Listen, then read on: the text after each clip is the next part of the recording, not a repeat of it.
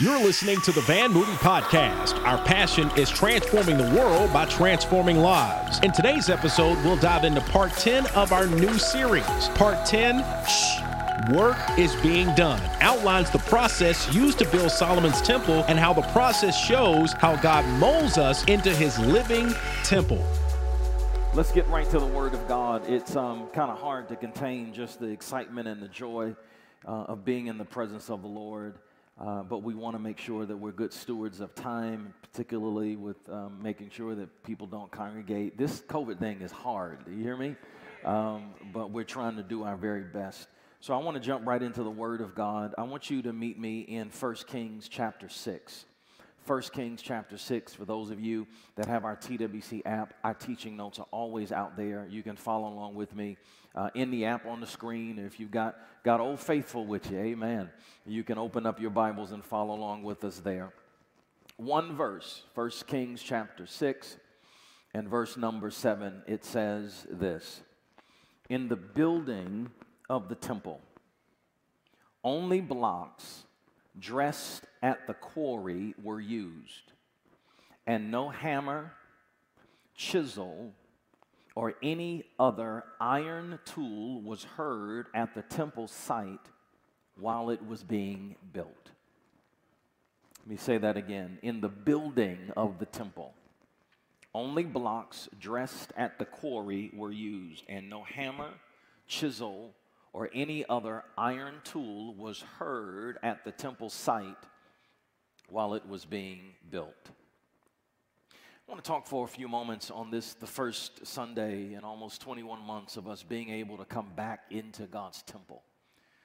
I want to talk for a moment with this thought in mind as we examine this passage. Shh.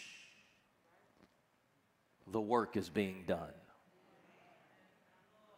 That's our title and topic as we examine this text. Shh. The work is being done. I have a nephew who is an amazing soccer player, and I'm just amazed at the incredible doors that God is opening for this 14-year-old kid, my nephew. And because of how God is using him and opening up incredible opportunities because of his soccer prowess, I have taken a love for the sport and just fascinated by the sport of soccer. And I've been learning a lot about it. In fact, God has even been talking to me and revealing things through the study of the sport of soccer. As a matter of fact, in the sport of soccer, there is a kind of maneuver that happens after the team takes the ball down the field and they're unable to score. They do something called reframing the field. And when the team begins to reframe the field, what that means is they move the ball backwards to center field, and then they start moving the ball towards the goal, but they do it with a new offensive scheme or a new offensive approach. Now, initially, when they begin to reframe the field and the ball moves away from the goalpost towards center field, it looks like they're going backwards. It looks like they're going in the wrong direction. It looks like they're, in fact, going in the opposite direction, but they're only going backwards for a moment because they are preparing to unleash a new offensive attack that's going to take them forward. See, so much has transpired over these last almost 21 months since we've been able to come back together. And honestly, over these almost 2 years that we have been away from the house of God and been unable to worship together as a faith family, it's kind of looked like we were going backwards. In fact, there were several moments over the course of this pandemic where I had to be honest and say, God, I don't quite know if I understand what you're doing. There were lots of times when in prayer and sometimes just crying out, I had more questions for God than I had answers from God. But now I realize with great clarity that God was simply reframing the field. I now realize with greater clarity that it looked like in certain seasons over the last 21 months that we were going backwards, but that was only because God was rearranging things and setting us up to move us forward with a new offensive attack.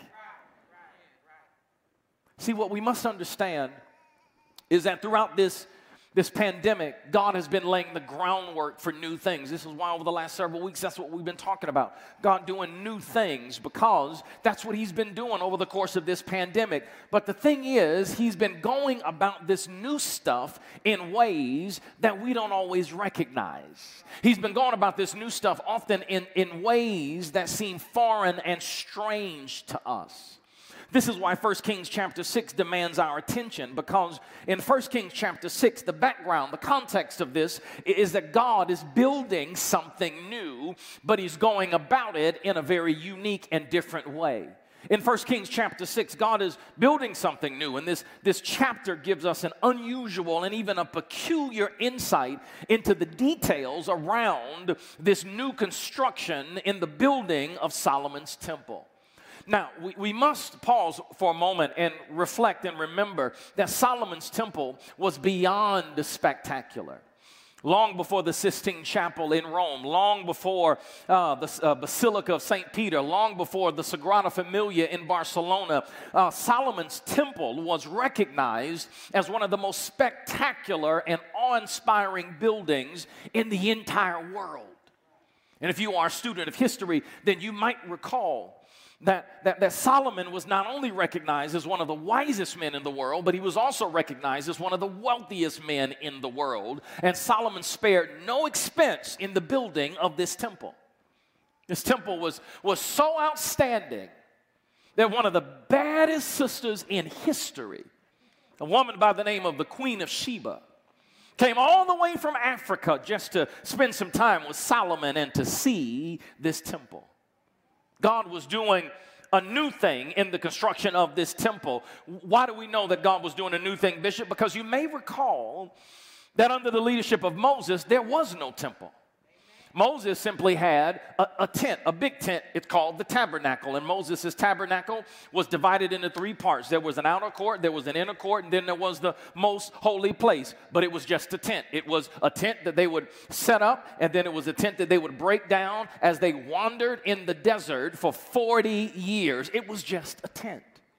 And you may even remember that David had a desire to build a temple for the Lord, but when he tried to do it, God spoke through the prophet Nathan and said, David, you got too much blood on your hands. You're a warrior, you're a fighter, and it's been a bloody business, and I cannot allow somebody with that much blood on their hands to build a temple, because the temple was sacred and holy. And so God says, so you're not going to build the temple, but your son Solomon is going to build the temple. So David did not have a temple. David, in fact, had a tent. It wasn't a big tent, it wasn't an elaborate tent like the tent of Moses, outer court, inner court, holy of holies. David just had the most holy place. It was just a little pup tent where the Ark of the Covenant was, and that's where David would go to meet with God, but it was just a tent. Amen. But when Solomon's temple was built, God was doing something brand new. God was moving them from a tent that was transient to an elaborate temple that was permanent. And that's a word for even some of us this morning. In this new stuff that God is doing, he's moving us from people and places and even mindsets that are temporary and transient and short-sighted. And what he's doing is he's building something that's not just new, but it's permanent, it's lasting, it's legacy and future-oriented. But what I want to ask you to do for just a few minutes is I want you to look at with me how God built this new thing. I want you for just a moment to invite your attention. I want to invite your attention to look with me at how God built this incredible, spectacular, awe-inspiring temple. Because he went about it in some unusual ways. The first thing is, number one, it happened in silence. It happened in silence. The latter portion of verse 7 says that no hammer, no chisel, or any other iron tool was heard at the temple site while it was being built. Please don't miss that. This magnificent, spectacular, incredible, impressive, awe-inspiring temple was being built And it was happening in silence. See, don't ever assume that just because you don't hear anything, that God's not doing anything. And that's a word for us, because we can so easily miss some of the greatest moves of God because we incorrectly assume that whenever God's working, there's going to be a whole bunch of commotion and a whole bunch of noise, but that's not always the case. Some of the greatest moves of God throughout history happened in the midst of silence. This is why when God is talking to the nation of Israel in Isaiah 30 and in verse 15, it says this, this is what the sovereign Lord, the Holy One of Israel says. Watch this. In repentance and rest is your salvation. In quietness, there it is. Some translations even say in silence and trust is your strength. No, notice what the text says. How do we gain strength? Through trust and through quietness or silence. Meaning that we trust that God is working and moving during the silent moments of our lives. Even though we may not be able to trace what God is doing, because we don't hear it and because we don't see it, we can trust that He is working on our behalf. Why? Because God often works in the midst of silence. Hope you've been doing your soap devotion with us and walking through scriptures every day, spending time with God. And as we do this every year, we read through the Bible in a year. And one of my favorite books of the Bible in the Old Testament is Habakkuk, because I really relate to the prophet Habakkuk. When you read the book of Habakkuk, particularly in the first chapter and part of the second chapter, Habakkuk just cuts to the chase. He's not trying to impress anybody. He's not trying to put on any airs. Habakkuk just goes straight to the issue. Why, God? I've been praying, God. You haven't been responding. God, I don't understand. What are you doing? I don't like how this feels. God, what's up? What's going on? And the first chapter and into the second chapter, that's all Habakkuk is doing. It's even subtitled Habakkuk's Complaint. God, this don't make no sense to me. I don't understand this. What did we do to deserve this? When you gonna fix it? When you gonna change it? And then God shows up in chapter 2, verse 20, and here's what God says. God doesn't respond to any of his complaints. God doesn't give any explanation. God just says, the Lord is in his holy temple. Let all the earth be silent before him. Habakkuk's like, I need answers. I need understanding. I need you to explain to me why I've been praying and you ain't been talking, and why can't you see him with the head movement and all, and I've been fasting, and these 21 months we've been going through COVID, and what's up, God? And God responds and says, the Lord is in his holy temple. Let all the earth keep silent. Translation, Habakkuk, shh. I'm working. Shh. The work is being done. I know you got complaints. I know you don't understand everything, but shh, shh, shh. Because I'm moving. Throughout these last 21 months, we've been away from the house of God. We've been away from our offices. We've been away from our loved ones. We've been cooped up in our home, quarantining. But God's been working. Some of you have been wondering, God, what are you doing? This doesn't make any sense. I don't understand it. And the answer is, shh. The Lord is in his holy temple. Let all of the earth keep silent. God is saying, I'm working. I'm moving. We haven't been able, y'all, to come together in a long time. But God has still been working. Some of us, we've had to move our offices into our homes, into our bedrooms, sometimes in our bathrooms, in our kitchens. But God's still been working. God has been working even though we've had to change our routine and set aside things that we enjoy. And even though it's been uncomfortable and inconvenient and we haven't had a rhyme or reason for it, God has been working. The text says, no hammer, no chisel, or any iron tool was heard at the temple site, but it was being built. They didn't hear movement, but movement was happening. Why? Because God often works in silence. But don't you wish sometimes that God would just give you like a sneak peek of coming attractions? that he would just kind of pierce the veil and that you just look behind at what he's working on so we can say, oh, okay, God, you got it, yeah. But he doesn't do that. Why? Because then we wouldn't have to trust him. And I'm talking to somebody this morning, and you're going through kind of a Habakkuk season, and you're like, God, why? You got more complaints and concerns than maybe you even have praise. And maybe God has you logging on or here this morning because you need to know that even if you can't see it or hear it, God's still working. God is building this new thing, this elaborate, immaculate, magnificent temple. But it happened in silence. But then here's the second thing and the last thing. It involved a special process. It happened in silence, but then secondly and finally, it involved a special process. Because if you go back to the first part of verse 7, it says, in the building of the temple, here it is, only blocks dressed at the quarry were used.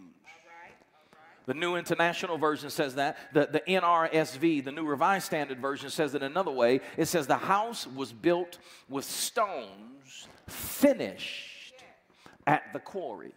See, the reason the temple was built in silence is because the stones were prepared before they even got to the temple. The reason there was no noise is because the stones were prepared at the quarry. What happened at the quarry, Bishop? The stone was cut at the rock quarry. Then after it was cut, it was coarse sanded at the rock quarry. Then after it was coarse sanded, it was fine sanded at the rock quarry. And then after it was fine sanded, it was polished. But all of this happened away from the temple at the quarry. Then the stone was carried from the quarry to the temple, and then in silence, it was placed in its predetermined spot. Oh, you're going to get this. I don't know if you've ever been to a rock quarry. But a rock quarry is full of dirt and debris. A rock quarry is a hard place. It's a dirty place. It's a place that doesn't look good at all. But here's the good news. Even as I describe this rock quarry, some of you can identify and say, Bishop, that feels like my life, or it sounds like my life. But here's the good news. The stones were prepared at the rock quarry, meaning that out of that dirt, out of that debris, out of that hard place, the stones were being prepared for something incredible. Hallelujah. But the first thing that had to happen is that the stones had to endure the cutting. The workers would take a chisel and they would put it up against the rock face, and then they would hammer that mallet against the chisel, and the chisel would cut deep into the rock face until a stone fell out. And then after it was cut, it had to be coarse sanded. So what the workers would do is they would use something hard and rough and coarse, and they would rub it against the rock. Now, the purpose of the coarse sanding was to remove anything that was foreign in the rock, because all of the foreign substances had to be removed. That's why it had to go through the coarse sanding. And then after the coarse sanding, there was the fine sanding. Now, in the fine sanding, the workers would use something a little less rough, a little less coarse, but it would still have rough parts to it, because they would then fine sand the stone. And the purpose of the fine sanding, watch this, was to shape the stone. The fine sanding is how the stone got its angles and got its edges. The fine sanding is how they prepared the stone to fit perfectly where it was supposed to fit when it got to the temple. Now it's important to note, watch this, that all of this happened at the quarry. But while the rocks were at the quarry being cut and being coarse sanded and being fine sanded, the master craftsman knew why the cutting and the sanding was taking place. Because the master craftsman had a plan in mind for each stone. Oh, this is so good. And then after the stone was cut, and after it was coarse sanded, and after it was fine sanded, it was polished. See, when they started polishing the stone, that was the sign that the stone was ready. But this is what you got to know. They didn't polish the stones so that the individual stones could look good. Because by themselves, the individual stones were odd. By themselves, the individual stones didn't really have a purpose. One was over here and another was over here. By themselves, it didn't look like much. But when they got to the temple and they began to put the stones together, when they put this stone over here and that stone over there, and the cornerstone was in place and another stone was here, that's when the temple would come together and the temple would sparkle. The polishing was not so that individual stones could shine. It was so that when the stones came together, the temple could sparkle. But all of this happened at the rock quarry. The cutting, the coarse sanding, the fine sanding, the polishing, it all happened at the rock quarry away from the temple. I hope you understand by now. I hope you pieced it together by now. That I'm not just talking about random rocks, y'all. I hope you understand that I'm talking to you about what's been happening to us over these last 21 months while we have been away from the temple. Some of you are like, well, how did you get here, Bishop? Well, 1 Peter 2:4 makes it real clear for us. In 1 Peter 2:4 it says, as you come to him, the living stone, rejected by humans but chosen by God and precious to him, you also, like living stones, are being built into a spiritual house to be a holy priesthood, offering spiritual sacrifices acceptable to God through Jesus Christ. You just missed a great place to give God praise. 1 Peter is clear. We are living stones. And we are being built into a spiritual house. And so that means, guess what? Even as God is building us into something spectacular, we're having to go through the same process. We're having to go through the same process that all of these stones had to go through. Because as living stones, it means that, yes, we have to be cut. God has to cut us, and it doesn't feel good. I'm the first one to tell you, it doesn't feel good, and it's not always easy, but God knows that there are some things and some people and some ways of thinking and living that God has to cut out of our lives. And then, you know what comes next? We have to be coarse sanded. God has to pass some rough stuff over our lives, even through our lives. Why? Because there's some impurities in us that have to be removed. The master craftsman knows the greater purpose he has in mind, and he says, I can't allow that impurity to remain. And so we got to be coarse sanded, but because there's some stuff in us that if it's not addressed will prevent us from being like him. And God says, no, that's got to go.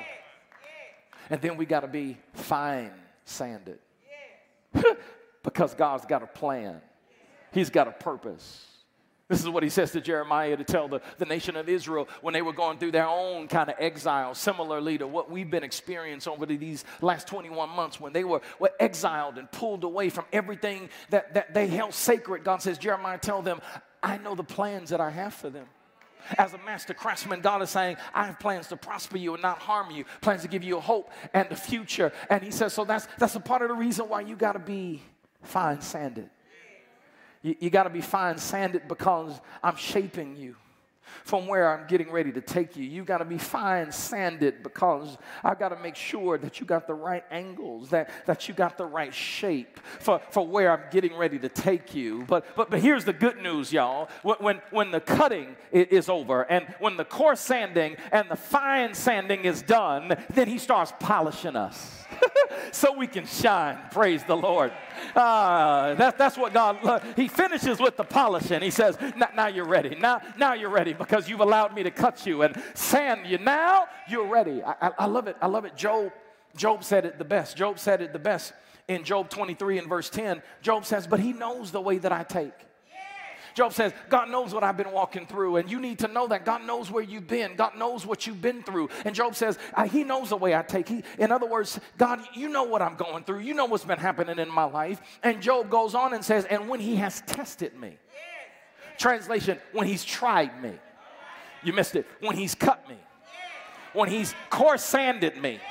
When he's fine sanded me. Watch what he says. He says, I shall come forth as pure gold. Meaning, when I'm done with this thing and you see the shine on me, When God is done, I'm going to look like somebody.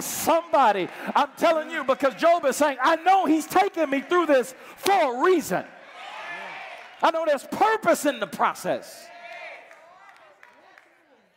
This is why then, family, when the stone was brought to the temple, watch this, all they had to do was slide it right in place. This is why when they got to the temple, they didn't have to make a whole bunch of noise. They didn't have to do a whole bunch of commotion because the stone was prepared at the rock quarry. And all they had to do when they got the stone to the temple is slide it right in, and each stone would fit perfectly. Why? Because it had already been cut. Why? Because it had already been sanded. Why? Because it had already been polished, and it was ready to slide into its purpose. Can I tell you something up in here? In this new thing that God is doing, you're getting ready to enter into some places where if you submit to the cutting and the sanding and the polishing, you're going to slide into purpose. You're going to slide into some opportunities. You're going to slide into some doors, and it will not make sense to other people around you.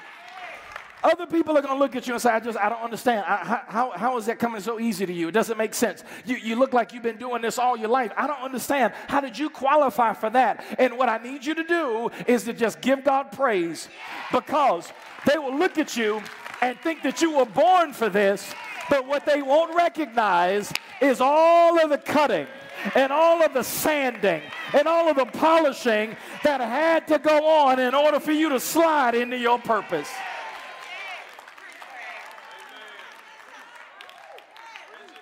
You got to learn to thank God when the cutting is happening.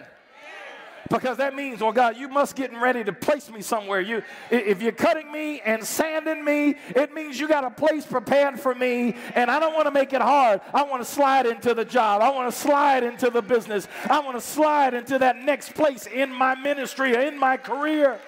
But God says, but here's what I need you to do. I need you to submit. I need you to submit to the cutting. I need you to submit to the sanding. What's been going on these last almost 21 months? God's been cutting us. It hasn't always felt good, but there's purpose in the process. He's been coarse sanding us. He's been fine sanding us. And here's the temptation. It's so easy sometimes in the sanding or the cutting to want to say, God, that's it.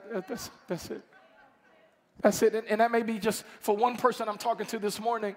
But your word is, you don't abandon the master's plan. A master craftsman shapes you because he has a plan in mind. And who are we to think that we know the mind of the master better than we? Your responsibility is to say, ouch, but I trust you. Ooh, but I trust you. It's not comfortable, but I trust you. And then if you say, well, how do you do that? Focus on the finished product. Focus on how you're going to shine. Woo, baby, I'm telling you, this has been hard, but my disposition is going to shine when God is done with me. Hallelujah. There's some doors. There's some opportunities.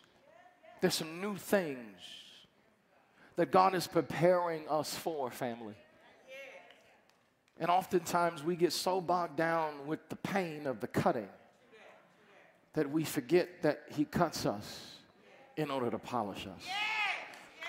He sands us in order to polish us so he can show us off and say, that's my child. So that when people look at us, they don't even see us. They see the glory, the shine of Jesus on us. That everywhere we go, people know that we have been with the Lord, not because of what we say, but because of what they see. We're going to close this message in a very unique way this morning. I want you to pull out your mobile phone, even if you're online. I want you to pull out your mobile phone. And here's what I want to ask you to do. I want to ask you to text the word, one word, stone, S-T-O-N. Text the word stone to 844-892-4888. They're going to put it up on the screen. It's there. Text the word STONE to 844-892-4888. Why are we asking you to do this? Because we're going to ask you a question. And the question is simply, where are you in this process? Over these last almost 21 months, are you still in the cutting phase? Because, you know, we can prolong the process if we resist it. Are you in the phase where God is cutting? Or maybe you're in the coarse sanding phase where God is, man, got to get the impurities out. Or maybe you're in the fine sanding phase where God is shaping you and He's molding you. You get this sense that He's got something in store, and that's why He's had to shape you this way and shape you that way. Or maybe you feel like you're being polished. Maybe you're behind the scenes, but God's been polishing you because your season is getting ready to shift. I want you to just identify where you are, because here's what our prayer team is going to do. Our prayer team is going to be praying for you and undergirding you in prayer, because it's so easy to say to God, I'm done, God. I give up. This is too hard. This is not easy. I stand on this stage and I share the word of God with you, or I come to your house digitally, but you have no idea how many days I've had to say, God, this is too hard. This is not easy. But what sustains me is not only my time with the Lord, but it's the people that are praying for me. It's the people in my life that I know what I'm going through and are interceding on my behalf. It's my brothers that I can call and say, man, I'm having a bad day right now. I just need you to cover me in prayer. And that's what we want to do for you. That's what our prayer team wants to do for you. So that's why we want to ask you to text that number, and you're going to get that question. And then let us know how we can be praying for you. I wish we could hug each other and visit, and I want to come over your house and have some collard greens and just find out what's happening over the last 20 months. But we're trying to still be safe and keep things in a way that we can keep coming back. We don't want anybody to get sick from coming to the house of God to worship. And so we're doing it this way because I want to know, how can I be praying for you? How can our prayer team be praying for you? But then here's the other thing. You need to know where you are. What God has done through this word is He's given you language to be able to identify. Some of you logged on this morning, I came into this building, and you were like, God, I don't quite understand where I am right now, God. And God said, this is why you're here, because this is what I'm doing. And some of you now have language. You have an understanding. Okay, God, I got it. I know what you're doing. I know why that had to happen. God, put it in perspective, and you need to know that. And so, Father, I thank you for the power of your word. I thank you for your sweet presence, even in the stillness. God, your presence is so real. And I thank you for it right now in the mighty name of Jesus. Lord, seal this word in the hearts of your people. And we will be careful to give you and only you all of the glory, all of the honor, and all of the praise. In the mighty name of Jesus we pray. And the people of God said, amen. Amen. Pastor Aaron is coming back. He's going to give you some more information about how we're going to dismiss, because all of that we have to do in a certain way to make sure that we ensure that you are safe. Online family, don't log off, because we want to invite you into our post-service experience where we still want to connect with you and enjoy each other, even digitally, as we digest and even talk about the Word of God. We hope you've enjoyed this message from Bishop Van Moody. For more information about Van Moody Ministries, please visit vanmoody.org. Thank you for joining us, and have a blessed week.